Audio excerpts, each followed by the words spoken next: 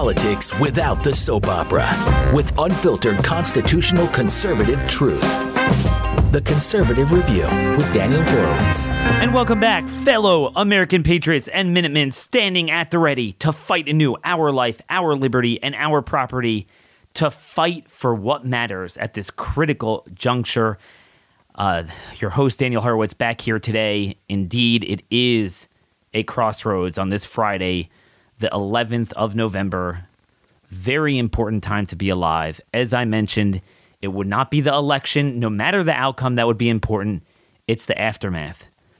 And the more things go on, the more I do believe that God is actually giving us a better chance than we would have had with a great big Republican Party blowout election. Because it reaffirms what we knew was happening anyway. Half the country is lost. And the other half is being governed by a controlled opposition, but it doesn't have to be this way. If nothing else, the fact that we're engaging in introspection about what we need to be doing, that's a good thing. Now, I was working all day on this fight for Speaker to get rid of Kevin McCarthy. Running Chip Roy is just an option. Doesn't mean it has to ultimately be him, but he's probably going to put his name out there. But then, of course, I'm sitting and thinking, okay, do I focus on that? Do I focus on the state legislative sessions? Do I focus on local issues? All of the things we need to do to fortify ourselves. We obviously have to get back to the COVID stuff. Just had a friend's father walk into services yesterday. He looked half dead. He said his hemoglobin plummeted after he got the shot. He had to have surgery, almost died. Walks around with a pulse ox and a cane now. And even his doctor finally realized, oh, yeah, these are death shots. This is a big issue. What is going on is greater than one man's freaking ego. So there's so many things to focus on, but we all have to stop. Stop. Excuse me. One man's ego needs to be serviced. I'm sorry. Nothing matters. Someone feels bad, is upset that Ron DeSantis won Palm Beach County, where he lives, and so astoundingly demolished the communists that everyone, even some establishment people, are standing in awe of it, and it needs to be dumped on. So I shouldn't have to talk about this, but I will, because it does tie into our ultimate agenda. And I'm probably the best person to talk about this, because I'm truly independent. I'm not a Republican anyway. I don't service any one person's ego, whoever that is. I don't want anyone announcing for president now, whether it's Trump, DeSantis, or anyone else, because it distracts from what we want to do now, and it implies that somehow we could wait 2 years to fix these problems anyway. I was also the person fighting the establishment on every front before it was cool, before Trump was a thing, before DeSantis was elected, although I was one of the first to endorse DeSantis in 2012, and he was fighting for our cause back then, very quietly. He was always like that. It's not like he's a Johnny-come-lately. So all these people want to insinuate somehow he's establishment. So I'm the best person to kind of give that nuanced, independent analysis of what is and isn't going on. I have a column out today, by the way, about the need to get rid of McConnell and McCarthy. And in it, I have a political cartoon that my wife drew for me for a column I wrote. This must have been more than 12 years ago because it was during the 2010 Tea Party elections. And the upshot of it is it shows a bunch of elephants and then rhinos and donkeys and just kind of the typical, Thomas Nast style, and just showing how what's the purpose of a Tea Party if it just makes Mitch McConnell and Lamar Alexander leaders. Back then, Lamar Alexander was going to be the GOP whip. And I said to myself, here we are 12 years later. 12 years later. 12 and a half years later. So that means I had all my 4 kids, some gray hair, and we're still having the same problem. So if this anguish from the GOP is going to finally give us the opportunity to engage in this introspection of what is anchoring us, what is weighing us down from getting our message out, but more importantly, accomplishing policy outcomes. Certainly needs to be about McCarthy, McConnell, and all their people. But yes, Trump has to be part of that discussion, particularly because he is making himself part of that discussion. I don't believe that they lost a lot of these races or had a lethargic showing because of Trump. It's because the GOP sucks, and it's embodied by McCarthy and McConnell. But it is also true that every time we try to rectify it, he always gets in the way. I don't think he was the problem. I don't think he's the solution. And headed forward, I think everyone is starting to realize that cost-benefit analysis is really unfavorable, both policy-wise and electorally. Just a couple days ago, Fox News had an article I just saw. He was touting the vaccines in warp speed, even literally now. It's unbelievable. We can't afford that. But to understand what's going on, the dynamic, this is not a binary. It's not a two-pronged war where, well, you could say, well, if these people are saying bad things about A must be good. Or if these people are saying nice things about B and they're jerky establishment people, he must be bad. These shallow-minded thoughts. It's not binary. There's actually three camps. There's our camp, the Patriot camp. People like us that just want to live in freedom, want to live unmolested by a bunch of transhumanist, transgendered, feudalist, globalist, freak show idiots embodied by both parties. We don't want anything radical. We don't want to dominate other people. We just want to live normally in accordance with the values, lifestyle, progress that our parents lived with. That's all we want. We don't have representation. Yet, the closest thing we ever got to it was in Florida. And there's so much more he needs to do and likely will do. But, you know, we need to prod him just like we would anyone else. And he won so astoundingly. Then there's two other camps. Okay? Then on the other end, there's Trump and his diehard supporters. And what I mean by diehard supporters, I don't mean people who voted for him. I don't mean people who support the America First agenda. And those of us who supported it, by the way, long before Trump was around. I mean those that worship the cult of personality. It's all about him.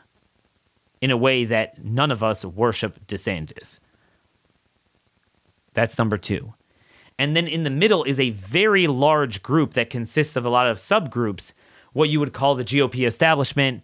And that could range from conservative-ish establishment media, from kind of the consultant, pollster, donor class that they certainly don't believe in what we believe, but they're not necessarily always 100% ideologically opposed to it. They just kind of want Republicans to win. That's all they care about. And then there's like the Mitch McConnells that are ideologically opposed to our ideology and are subversive and would rather even be in the minority and have Republicans lose, you know, so that we don't win. So there's a lot of different umbrellas in there. There's the thumb-sucking conservative media, a lot of different people in that kind of, you know, broad group.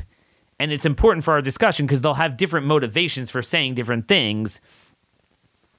But all of them are unhelpful to our agenda, our distraction, you know, headed forward to what we want to accomplish.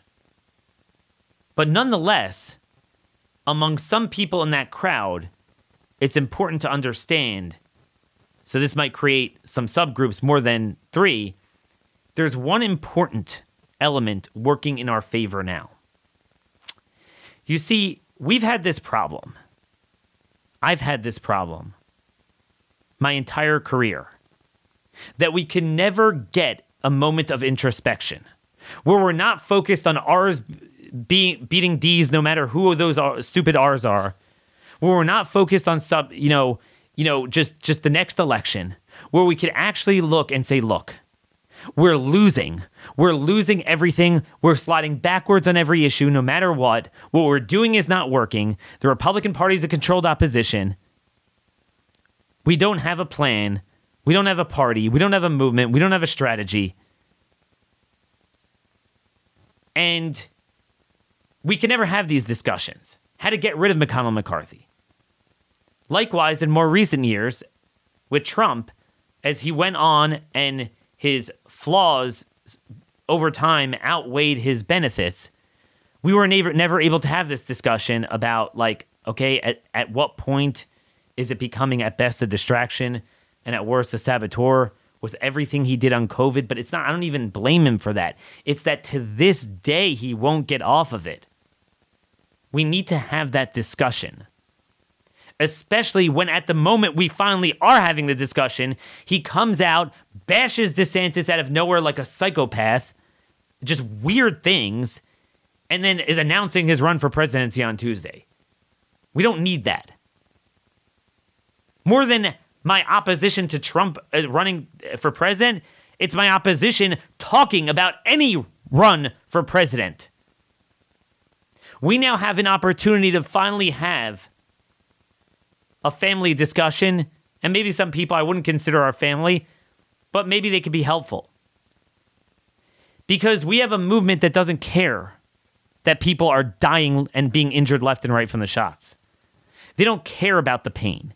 All they care about is the political soap opera game, and the one thing they care about are general elections. R's beating D's. Whoever those R's are, I want a scoreboard of Republican victories. That's conservative media.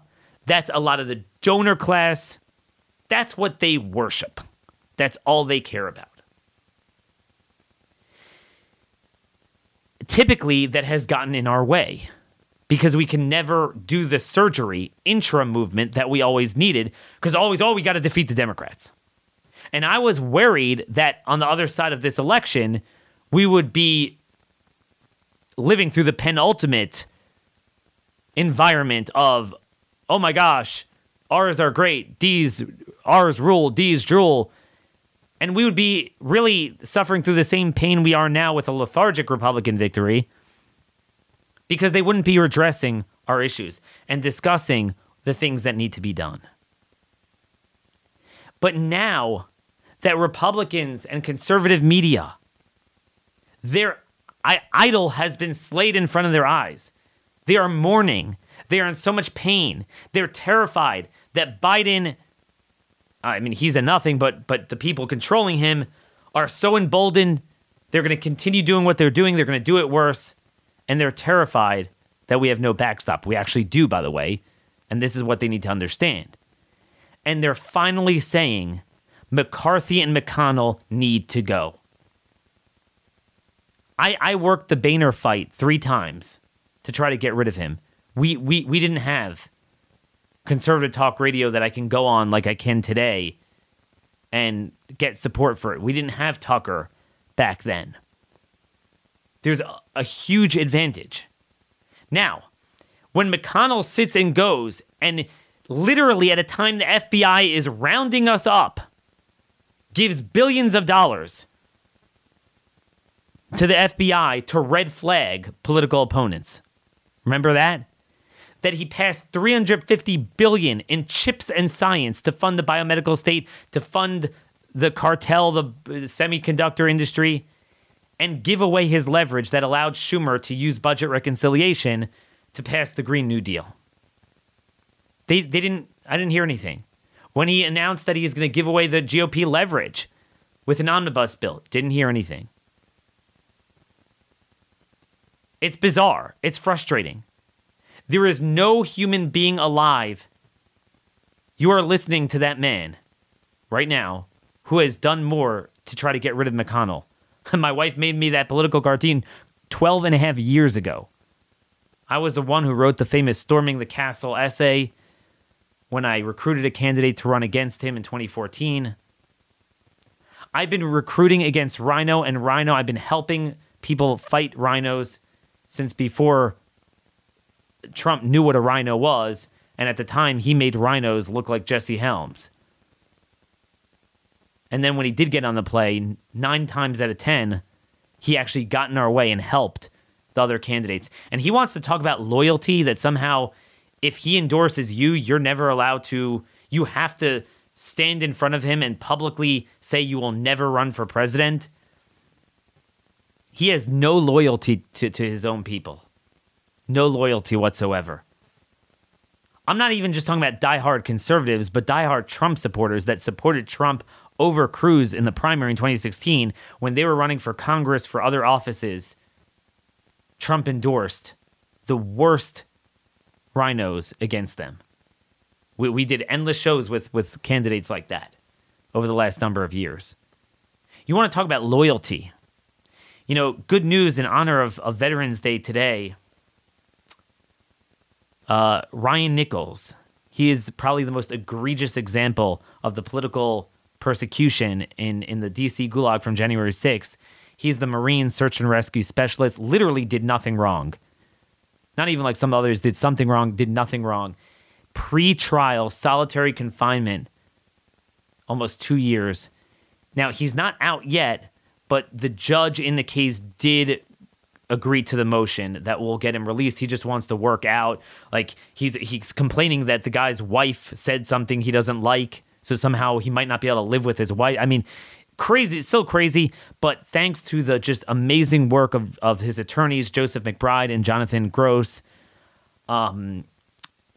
dear friends of mine, kudos to them, selflessly putting themselves out there, and Ryan, hopefully, in honor of this Veterans Day, he will be returned to his family, you know, as he's able to work on his defense.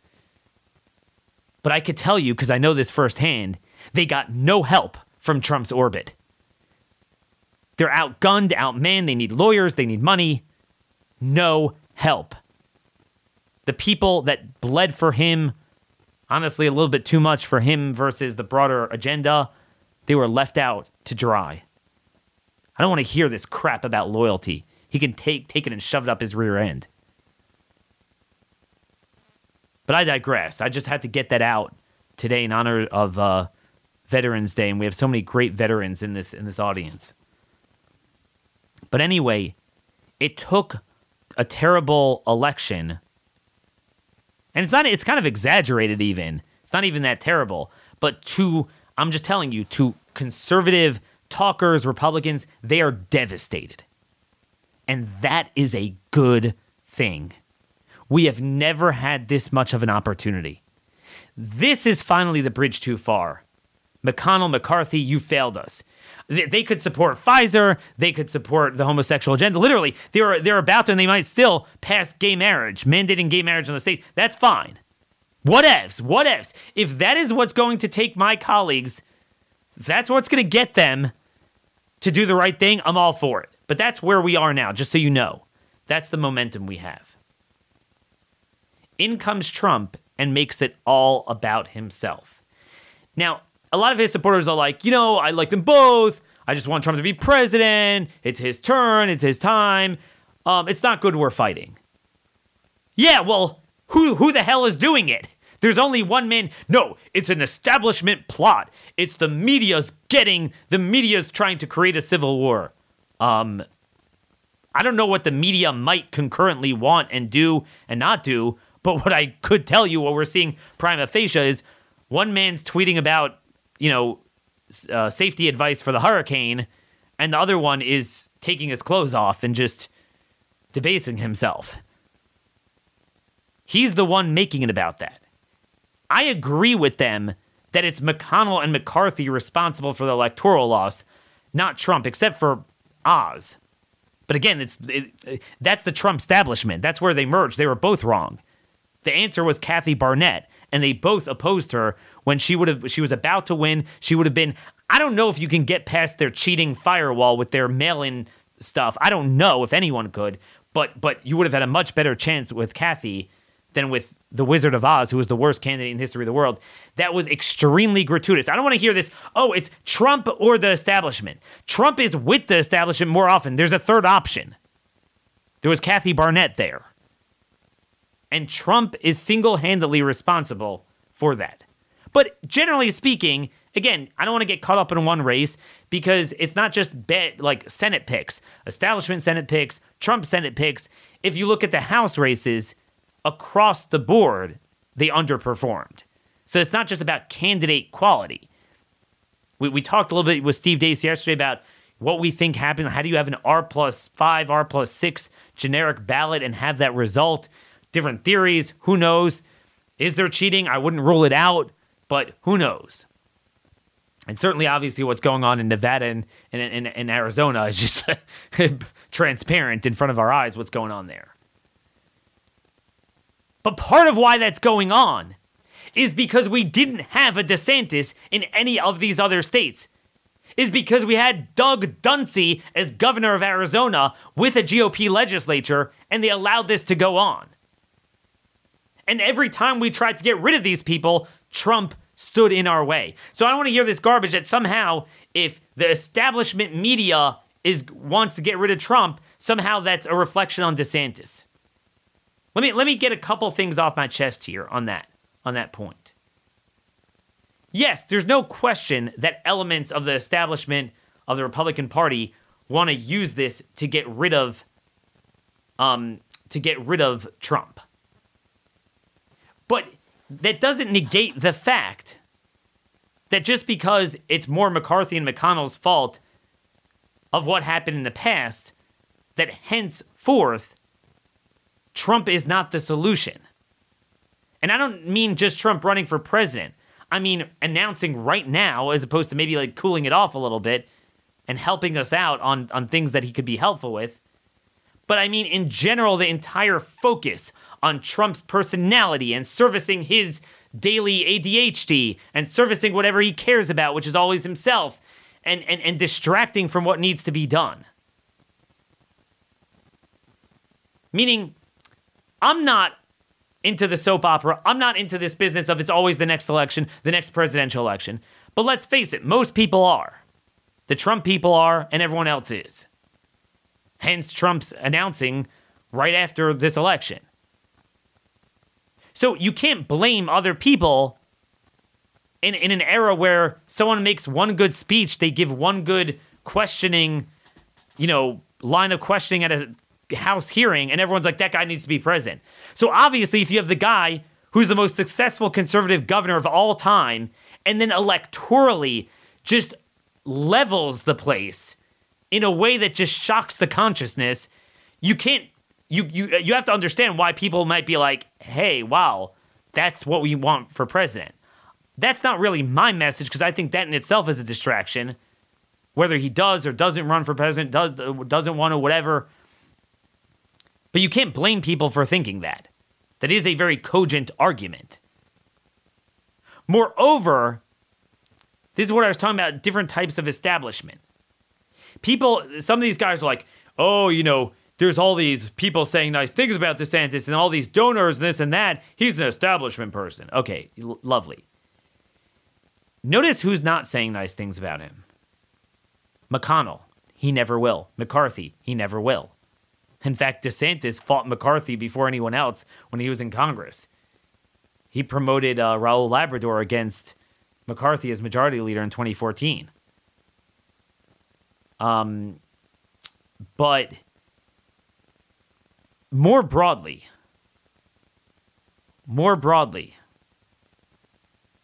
it's these other people, McConnell, McCarthy, the other governors. They hate his guts. Is there a single governor that has come to DeSantis' defense? No one's making this point. Name me one governor. Pompeo said something nice about him. He's not a governor. He's one of the people that might want to run for president. And he might have his own thing. He wants to get rid of Trump so then he can come in and, run along, against DeSantis, whatever. But no other governor did. And I'll let you in on a secret. If we're going to judge someone's character by who hates them, I will tell you, every single dirtbag governor hates his guts, and they badmouth him privately. People like Kristi Noem, Chris Sununu, they hate him. They're jealous of him. He's everything they're not. The people praising him are kind of like the GOP hacks.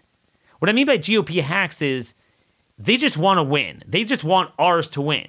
So you do have to understand, while broadly they're not helpful, broadly I want to not be in the Republican Party. That's my agenda. But if you are someone who wants to, be all into this presidential stuff and lead the party, which the Trumpists want to do, well, you're going to have to grow a coalition of support. So it's not surprising to me that there's a number of donors that just, they want to be on the winning side. People love winners. They never supported him when he was, 4 years ago. They would never have otherwise done that. But now they're like, that's a winner. And they're fine with it. It's a rare circumstance. Usually we don't have a winner because we never get a guy elected who could show the effectiveness of real conservative governance. Think about it. When's the last time we elected one of us as a governor? At best, we had it as House and Senate, but you don't get to govern. All you get to do is kind of rabble-rouse. It's a very unique circumstance. So it doesn't surprise me that there are people that you and I wouldn't like, really, but they're GOP hacks. And they're like, man, this guy's really getting it done. I want to be on the winning side. I'll donate to him. I'll support him if he runs for president. It's a very logical thing. If you're a Republican consultant, Republican donor, and you want Republicans to win, you have no problem supporting horrible Republicans. But if you have a good one that is more successful electorally than anyone else, it's not surprising that people are going to be impressed by that. So, Daniel, but still, you're like, it's better he be governor for another term or be a leader of the Confederacy, not run for president. So he needs to say he's not running for president. Let me address that. He would be stupid. Put Trump on a shelf for a minute. He would be stupid to publicly get up there and say, I absolutely under no scenario will run for president this coming term. He'd be stupid because part of his effectiveness of being a governor that serves as that much needed immediate check and balance on the Biden administration is the fear that he's going to go national. The minute he tells the media he's done, he loses a lot of his clout. So even if I have no idea what he plans to do, but even if 100% he sits there with his wife and family like, dude, I'm not up to this. This is stupid. I don't want to go through this. I don't want to put my family through this. I'll never do this. He'd be stupid to say that publicly. There was this Washington Post article a while back that showed how he's living rent-free in Biden's head. He single-handedly served as a check and balance on those critical moments when Biden was about to take the COVID fascism even further. That was so important that he's not just another governor. So even if you're the type that's like, you still would rather vote for Trump for president, you have to understand it's stupid for him to announce it. And also, if you are still one of those that want Trump to run as president and even to announce now and blow up everything else we're trying to do, that means that you believe he is really a strong, strong man. Wow. I mean, he really has so much to bring to the table. So if that's the case, then you're right. DeSantis is a little nothing. He's a little pipsqueak, disloyal fool whose campaign was in disarray before Trump came and saved him. Why does Trump have to go ballistic that he won so handily and have to piss on it? Ignore it. If I were him, I would say, hey, no, it's great. No, you see, look, I endorsed him and you see good things came out of it. That's great. And I'd go on to do everything I said he should be doing. Go after McCarthy, go after McConnell, promote the transgender legislation that just came out of Tennessee. Kudos to Matt Walsh there. He lives there for pushing it. Push it in every state. You'll be that hero. You'll remind people of what they liked about you in 2016. But it's got to be a little different this time. It's not enough just rhetoric. I think get involved in policy. you'll win. You're still the top dog, although he's trying to lose it very quickly, and he might. It's very simple. And even the Trump people are like, yeah, Daniel, yeah, I mean, that's what he should be doing. You know, I still support Trump, but yeah, it's kind of stupid. But that's the point. You're right, it is stupid, but he's doing it anyway. That reflects who he is, what he's always been, and what he certainly will be headed forward. It's not worth it. Oh, if only he could shut up. But he won't. This is the most bizarre thing I've ever seen. He's literally trying to get him in a pissing match.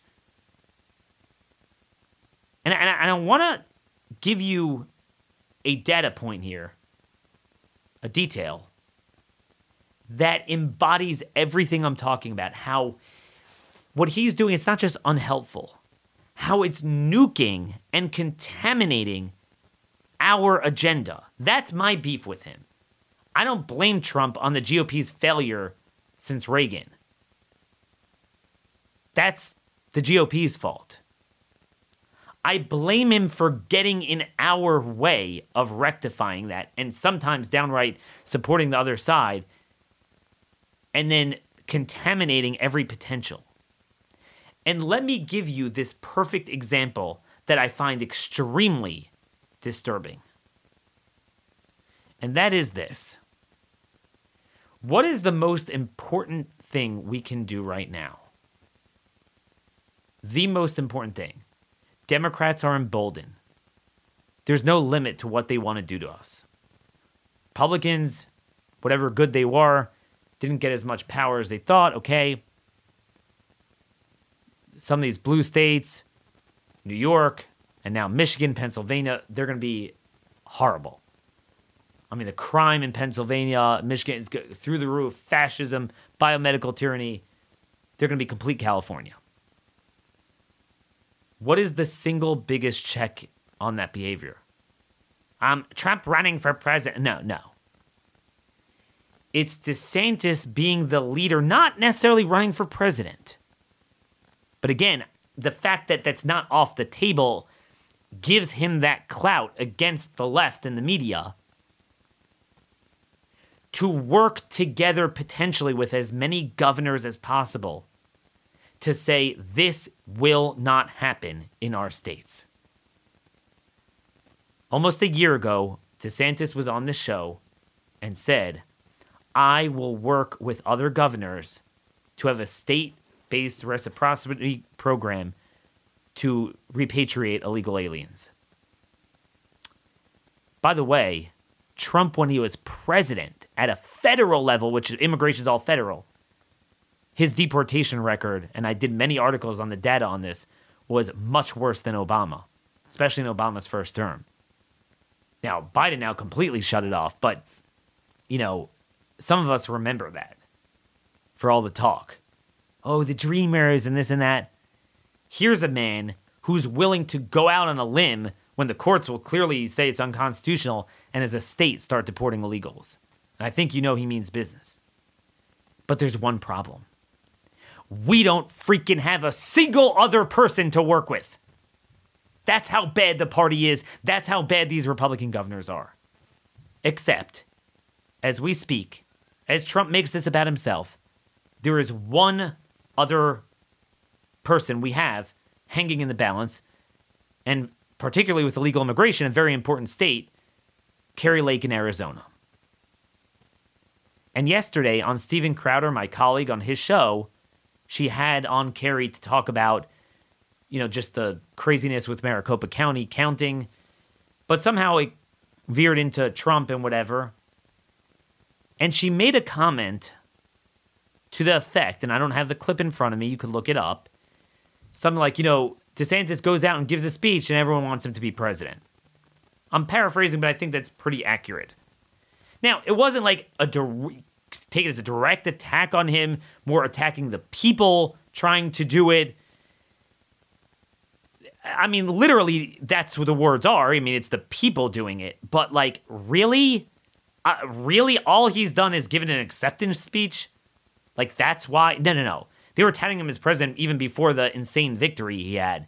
But No. It's everything he did.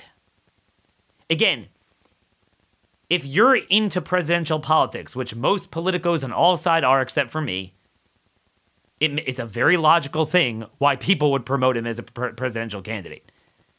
Every time someone has one good moment, they're like, oh, Kristi Noem, Trey Gowdy, 2024. Like, that always goes, like, these memes online. This is a whole nother level, like, by a magnitude of order of 10 deviations over.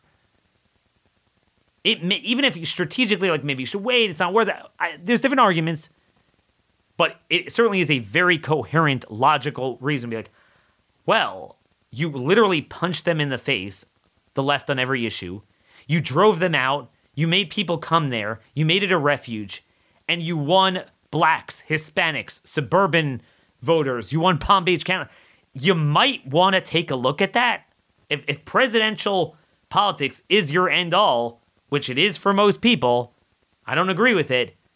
It's kind of logical that you'd start looking at a man like that. So to reduce it to just giving a speech? Now, we have too much riding on this.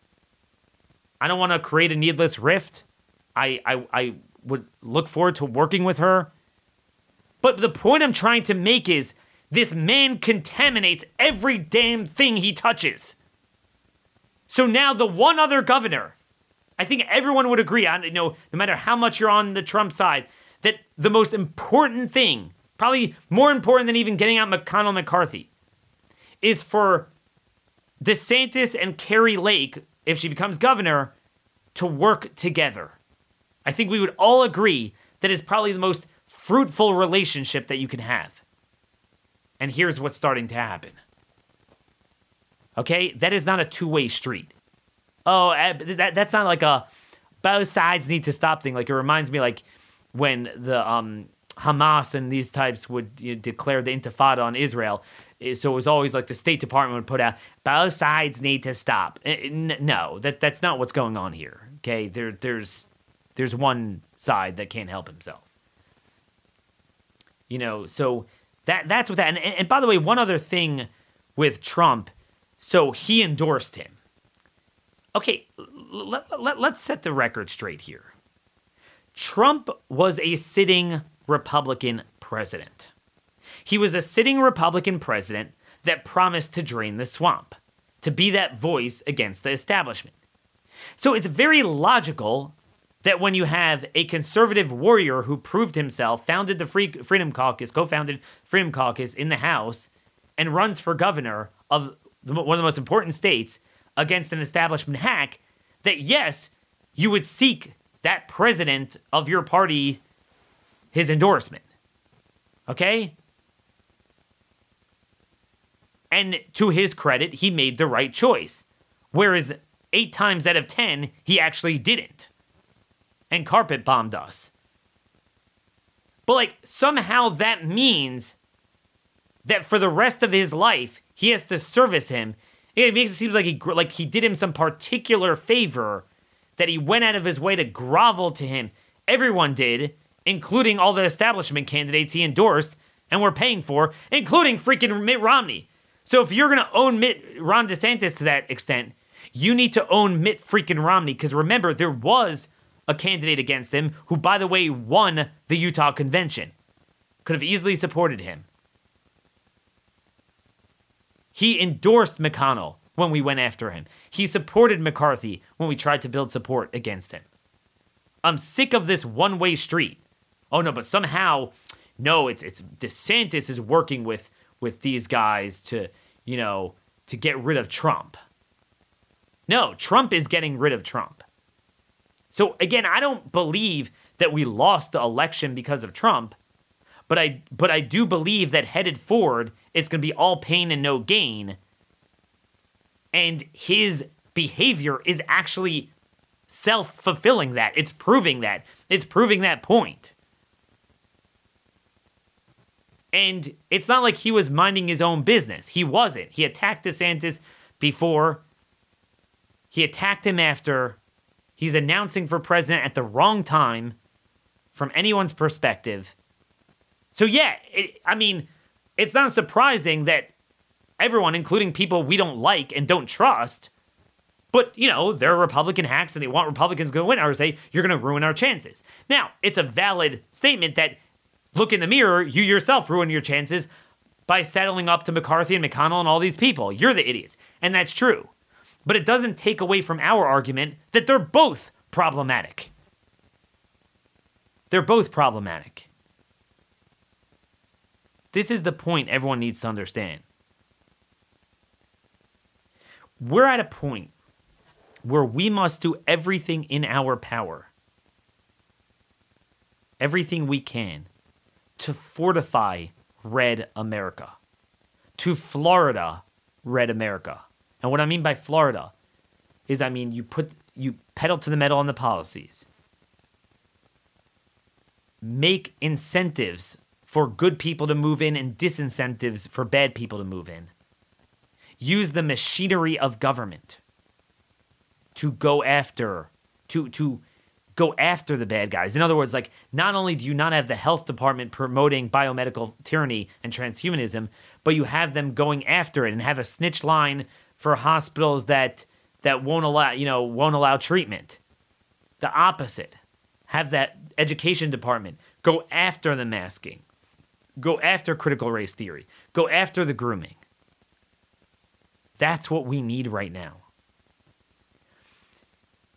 The solution to the fact that the Democrats not only have an impervious blue state wall, but then have now pretty much shored up most of the traditional swing states, the solution is to shore up Red America.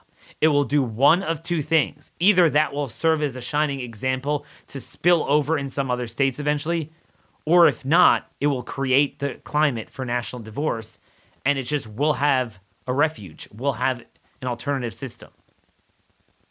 But you go into South Dakota with the great hero, Kristi Noem, and the Department of Health, the Department of Education, the state bureaucrats.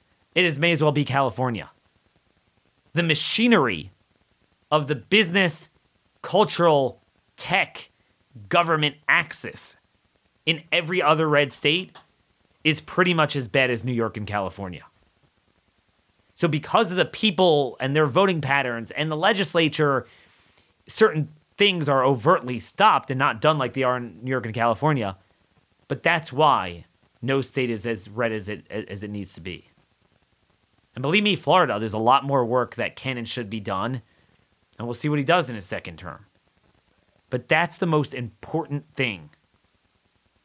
That's what Trump needs to be working on. And you know what? If he did it, that in itself would make a great case for him to be president.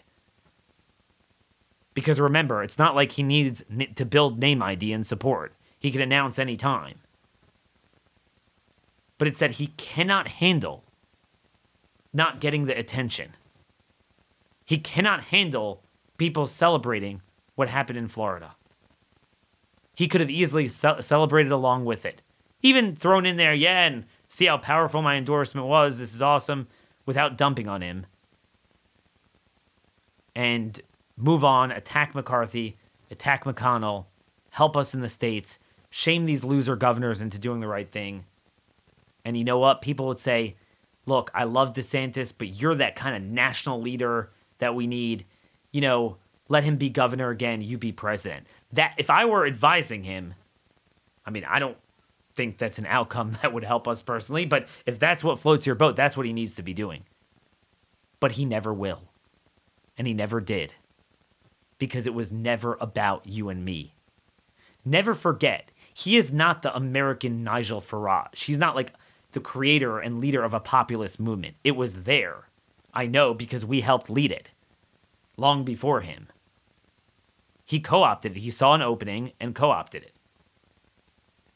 And in many ways, tarnished it. That's just the reality. You don't have to ignore that there's any good or any value in 2016 and whatever. But it has to be a recognition that headed forward, just because the establishment always wanted to get rid of him, it doesn't mean that from the Patriot side, there's not a legitimate reason to start engaging in introspection, especially as he's forcing us to do it because he won't shut up. If he lied low a little bit, there's one thing. We'd focus only on McConnell and McCarthy. But now it's kind of like the triple crown, which frankly, what do you think we had during his presidency? We had the Trump, McConnell, McCarthy, Paul Ryan a little bit. They worked together to screw us on issue after issue. I'm not going to rehash hundreds upon hundreds of our shows that we did during those years, but those of you who are older listeners, you remember that. Where he was helpful, I praised him. Where he needed prodding, I prodded. Where he nuked us, I went after him. And I'm always consistent in that respect. But what often happens, even with someone who is far less personally flawed than Trump, what often happens with a leader of a movement is that often they become a caricature of themselves over time. Some of it's their fault. Some of it is just, it's kind of like a casualty. You know, like the first wave of an amphibious assault, they're going to get mowed down. And they're heroes. But eventually you overwhelm with more waves, but yeah, they kind of go down. But it paves the way for another wave. So you just get tainted even just from just the battle. You have to fight the system, they come after you. Even if you don't give people independently reason to hate you as a narcissist without the media going after you, even a really good guy. And let me give you a great example of that. My father was a fanatical Ross Perot supporter in 1992. And there was so much, to this day, it's such a shame, because I shudder to think what could have happened. The country was ready to finally get rid of the duopoly. It was after Reagan. We had Bush. See, too many people either make a hero out of Reagan or then now revisionists say, Reagan was kind of stupid. He was a rhino. And neither is true. Reagan was a great start. He did a lot of good things. The problem was his VP was H.W. Bush, and that sowed the dissolution of his entire revolution, and the rest is history. But right at the beginning, after those first 4 years, like 30 years ago, we had an opportunity. Ross Perot ran on largely a very good agenda. My father was a big supporter. I would go with him to some of these United We Stand, cabals, these meetings in the local chapter where I lived. And he was obsessed with him. And he did so much good. He used his money. And Perot, if you understand his life, a lot of things came out about his personal life, what he did for veterans, what he did. I mean, he was a really good person. But everyone has character flaws or personality flaws. And he kind of had this goofy side to him. And everyone knew that. So over time, he said that Bush or Clinton or both of them sabotaged his daughter's wedding. Before that, he was actually leading. He was leading both parties. It was an unbelievable time in American history. But he kind of ruined it. So he amazingly got 19% of the popular vote, didn't wind up winning any state, but, fine.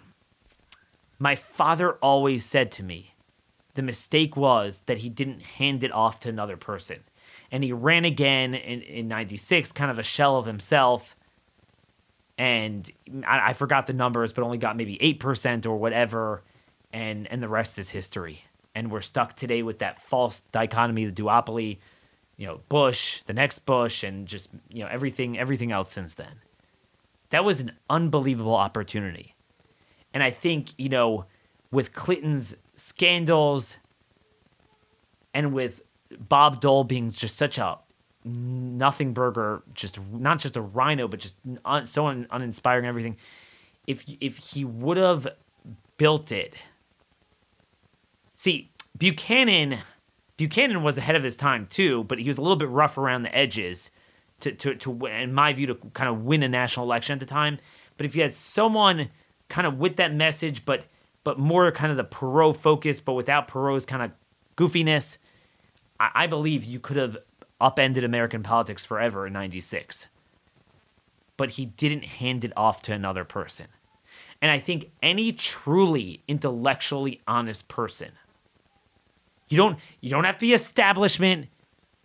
It's not a matter of that. Just because they're trying to get rid of him, it doesn't take away the fact that you could be the most diehard Trump supporter.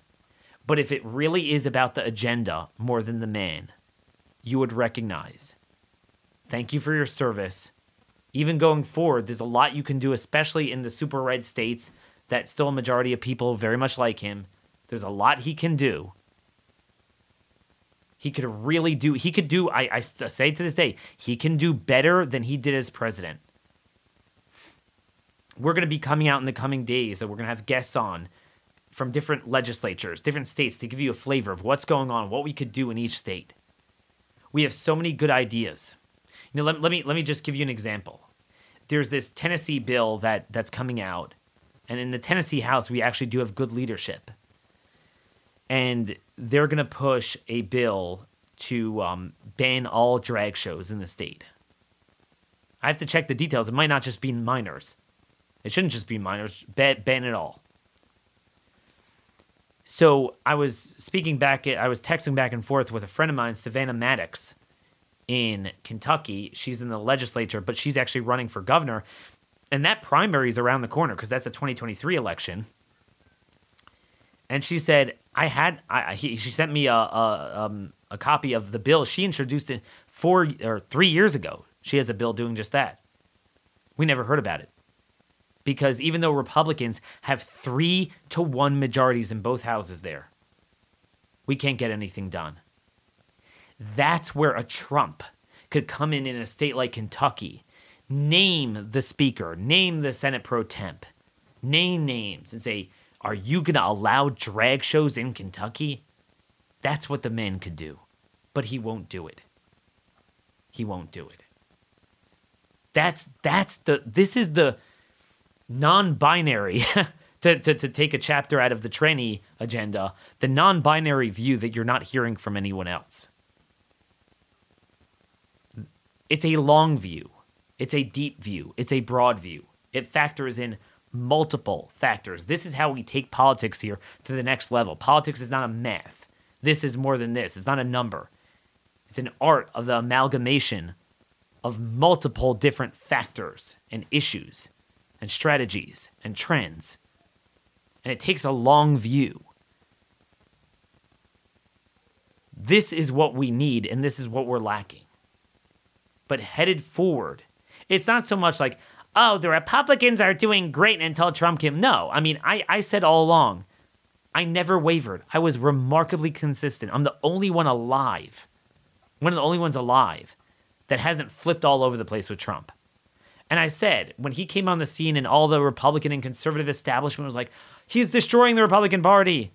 And then, the MAGA people were like, he's the savior. And I was like, dude, he's not destroying the party because the party already is destroyed. There's nothing more to destroy. I just don't think in the long run he's going to be the solution, and not the way you're going about this cultish worship, rather than maybe trying to build a broader movement and, get him disciplined and focused on issues. That was my original assumption, and it didn't change when he was president. Certainly hasn't changed post-presidency. That's always been my view.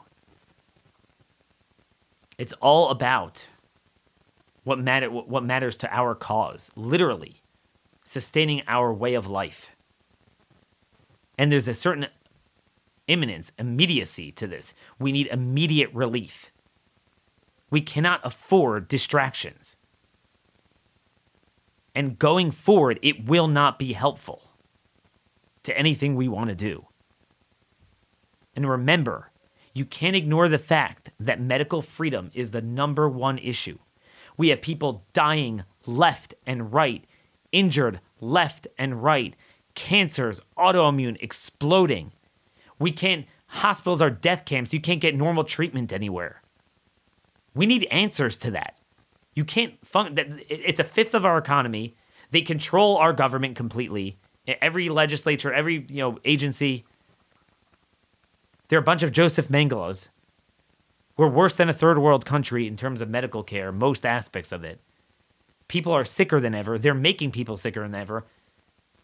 RSV is a huge problem now. It's directly from the shots. It was in Moderna's own clinical trial. It's in their own write-up that it seemed to cause more RSV in children. It's doing it now. And now they're going to come out with a poisonous RSV shot. Trump can never be a force against it. 3 days ago, he was praising Warp Speed. You thought he kind of toned it down now. No, he never will. Because it's all about his legacy. It's all about that I cannot allow myself to go down as a defeated president, so I have to run for president. Even though tactically, if you cared about yourself, but also the country in a more strategic way, he would follow my advice, and he'd be more influential and more accomplished that way. But he will never let go of this. And that's his own problem. I'm not going to waste any more time on this. I already wasted too much time. But I just want to end off closing the loop on a couple of things that we didn't have a chance to get to. So, man, we're almost out of time here. But let's say the speaker's race. Okay, the speaker's race. So, here's the deal. Here's the deal with the speaker's race. Some of you are just asking me different questions, so I just want to answer them. We're never going to have the votes through the front door to get 218 Republicans to support one of our type of guys. But here's the good news. They don't have the support for that either. You see, unlike majority leader and majority whip and conference chair and the other things that they're going to vote on in the GOP conference next week, there's another vote. So in conference, it's a secret vote. No one knows about it, so we can't shame them, and they're going to vote for all the bad guys. But when it comes to speaker, that's a constitutional officer presiding over the whole body, so you elect the speaker, both parties, the whole body votes, they stand up in front of everyone, and they have to give a name. It's a very dramatic vote. So if we build, so the thing is, you need a majority of those present and voting. So let's say there's 225 Republicans. You only need, in that scenario, 8 to get up and just say, I'm voting for Jim Jordan or whatever, Chip Roy. That denies them the majority. Oh, so the Democrat wins? No, because the Democrats would only have like 207. So even a plurality wouldn't even be enough. They need a majority. It's deadlocked, and you have to negotiate. But you build the support now, and you say, look, you could vote in conference for whoever you want among the GOP, and that's just a majority vote, and he is your nominee for a speaker, but just know on the House floor, you're not going to have 218 for him. And Chip Roy announced on Glenn Beck's show today he does not have 218. So what would happen? Ultimately, you'd have to compromise, because then they would block our guy, and you'd have to get a third type of guy. And that's how you negotiate. But we need a change in leadership. All of you who live in a district where you have either a returning Republican congressman or a congressman or a new Republican who just won, or ballots still being counted days later but will likely or possibly win, you need to flood their offices. Find their number, flood their offices. Next week, Tuesday, Wednesday, freshman orientation, the House Republicans of the incoming Congress are coming to meet. Who are you voting for? I want to know right now, right here, right now. Who are you voting for? Oh, it's a private vote. Yeah, I understand that. But you are our representative. And that is a very pivotal, probably more pivotal than any vote, is who you're going to pick for speaker. We have the right to know. We want to know. And I would say, tell them to vote for Chip Roy. It's not that there aren't other options. It's just that he is likely going to... The problem is that they're all going to tell you, look, we'd like to, but there's no other option. So that's what we're saying. No, there will be another option. Don't tell me there isn't. Vote for Chip Roy. How could you tell me McCarthy's a better option? Chip Roy represents Texas. McCarthy represents California values. If you had everyone doing what I'm doing, who's more influential than me, starting with Trump himself, we could do this. Same thing with the Senate. If you're in a state with 1 or 2 Republican senators, call them. Rick Scott will likely challenge McConnell. He's not great. He's a lot better than McConnell. Who are you going to vote for? Oh, it's a private vote, but it's the most important vote. That controls the floor. I want to know who you're voting for. And then you publicize it. You shame them. You pressure them. Like I said, that's the only purpose of having a Republican over a Democrat, is that at least you can hold them hostage and pressure them. This is the type of thing we need to be focused on. I'm going to be focused on this and so much more next week. coming up with agenda items, strategies. We're working that speaker fight. Notice I didn't say the most important thing is to work on building the case right now for DeSantis to run for president, even though, I'm a big fan of his, because it's about more than any one person. And I want to just end off today just tying this into Veterans Day. Obviously there's amazing veterans of all generations, very few, unfortunately, from World War II left, a lot from Vietnam. But, when I think of a lot of you in the audience who are veterans, the ones that really stand out to me are kind of like the Gen X Gulf War era. You know why? Because this is after the draft, when it was all volunteer, but before the military got destroyed.